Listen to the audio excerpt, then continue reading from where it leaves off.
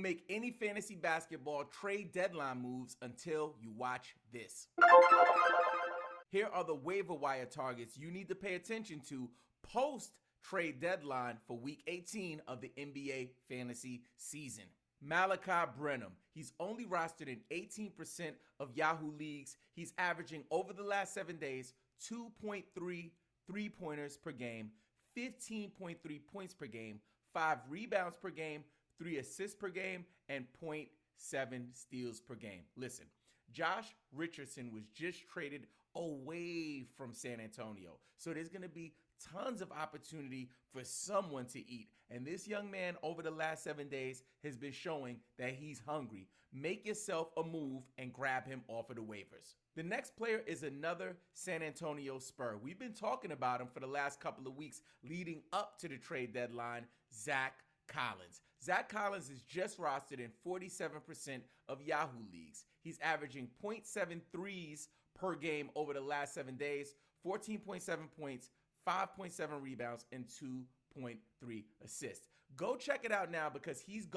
flying off the shelves in all fantasy formats. So if you can grab him with the trade of Jakob Poeltl going over to Toronto, there's going to be lots of runway for him to hit the ground running and see if he could fill that starting position. And yes, the Spurs are a little flaky because they're tanking and they just kind of look suspect. Listen, it's worth a shot to pick him up off of your waiver wire. Next up is a player that not so many people are talking about in the fantasy community, Talen Horton-Tucker. He's just rostered in 6% of Yahoo leagues. I think he's a must-add for 14 and 16 team leagues. He's averaging over the last 7 days 12 points a game, 4 rebounds a game, 7 assists, and 1.5 blocks. Super valuable, especially in category leagues. Now listen, the Jazz kind of traded everybody away. There's all kinds of trades happening, people coming in, people coming out. When the dust settles, they're going to need players on the hardwood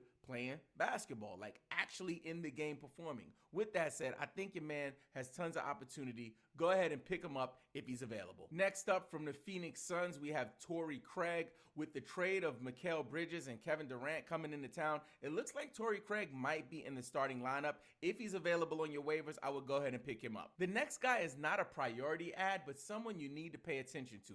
Formerly of the Denver Nuggets, now with the LA Clippers, Bones Hyland.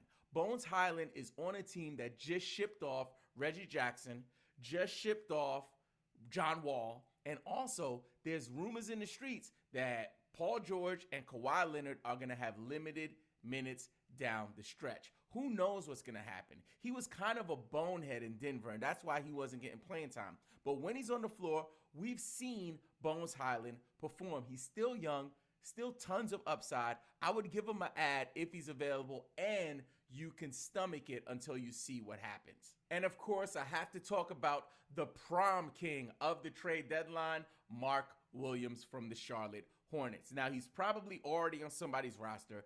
If he's not, right, go right now and go pick him up and then come back to this video. Any way you look at it, he's a rookie big man with tons of upside, and with the trade of Mason Plumlee getting out of town, it's just going to give him a lot of opportunity to shine. Now, keep in mind, if you play Dynasty, you want to make sure that you make some offers for him if he's already on the roster, because when he was in college, he was like the ACC Defensive Player of the Year, I believe. Like, he's really a guy we've been talking about all season. So see if you can trade for him if he's not available on your waiver wire if you're in a Dynasty league. By the way, I'm Robin Marks from Game Pick Fantasy Basketball. You can connect with me on Instagram, Twitter, and TikTok at Game Pick Podcast. If you love fantasy sports, please consider subscribing, give this episode a like, and hit the bell to turn on notifications so you don't miss any of these fantasy gems. We release new episodes every single week. And if you need help with your team, drop a comment with your question. Very important. If you have follow-up questions or you have more than one question, do not reply to your comment on the same thread. Just start a brand new comment thread so I don't miss your question. I will answer every single comment for this episode, Scout's Honor. Next up, I want to talk about buy lows and sell highs. Let's start out with our buy lows. The first one, Kenyon Martin Jr. from the Houston Rockets. Eric Gordon was just moved out of Houston, so that opens up a lot of opportunity for the young man. Listen, he could easily be a waiver wire ad as well, but I had to put him down as a buy low because I think he's going to go off. Make sure you get yourself some Kenyon Martin Jr. The next buy low is considered by many to be the biggest winner of the trade deadline. Yes, from the Brooklyn Nets, Spencer Dinwiddie. He was moved to Brooklyn in the trade for Kyrie Irving. And listen, if you didn't know, Spencer Dinwiddie used to play for the Nets. He knows that arena. He knows that community. I'm telling you, Spencer Dinwiddie's last couple games, even though they weren't horrible, they're no sign of what is to come. Like, what is to come is your man being the primary scorer. So if you can kind of create a narrative around him that he's not going to be that guy and you can bring him, or if you could just make a reasonable offer to bring him back to your team, I think it could help you to secure the fantasy championship this year. Another person you want to consider buying low on is Colin Sexton. Colin Sexton has had a really horrible season so far, but a lot of moving parts happening in Utah. Russell Westbrook, Mike Conley, just a whole lot happening. There might be some opportunity for him, and we've seen him in Cleveland. He's a good points league guy. If you're in a points league and you want to make a trade for him, this would be the opportunity to buy low. The last buy low is DeAndre Ayton. With Kevin Durant coming to Phoenix, it's going to open up the floor. He's going to benefit from KD being on the team. So you might be able to buy low on him right now, but I guarantee you when KD is healthy and he's playing, it won't be the same price. This week's injury buy low is the man of the hour of the trade deadline, Kevin Durant. If you can secure Kevin Durant for a 2-for-1 trade right now, I would bust that move really quick before he comes back. Look at the league mate you have who is struggling and clawing to try to make the playoffs. If he has KD, that's the guy you want to target to see if you can bring him back to your squad in a 2-for-1. Before we do sell highs, I want to take a quick second to talk about Jock Market.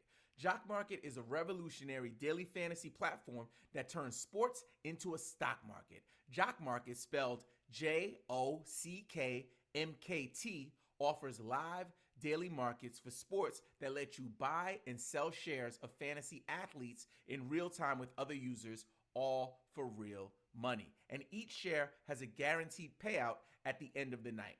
If you're in your off season for your favorite fantasy sport, no worries. You can use Jock Market for NFL, NBA, MLB, NHL, PGA, and even NASCAR.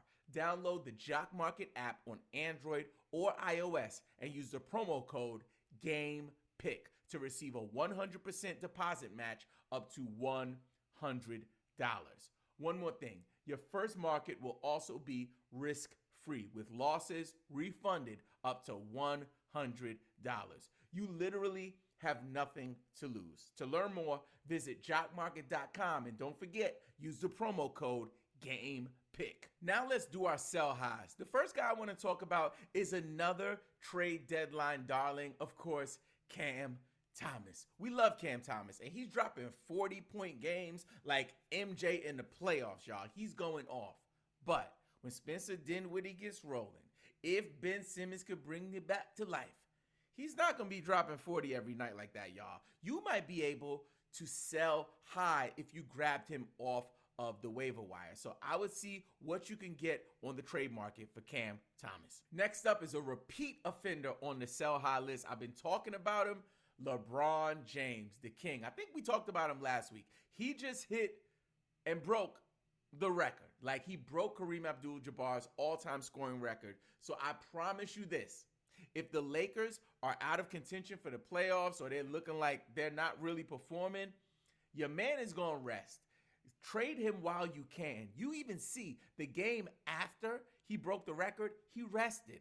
I'm telling you guys, this is your opportunity. See if you can put him in a package deal. Bring home Giannis, bring home Luka, bring home the Joker, one of those top tier guys for LeBron James. Another huge domino from the trade deadline, Kyrie Irving. Yes, Kyrie, you want to sell high on Kyrie. People are crazy about him right now. And with Luka still injured, he's going to have some really explosive games over the next week. If you can move him to bring back some first-round talent, even some second-round talent, I would consider moving Kyrie Irving.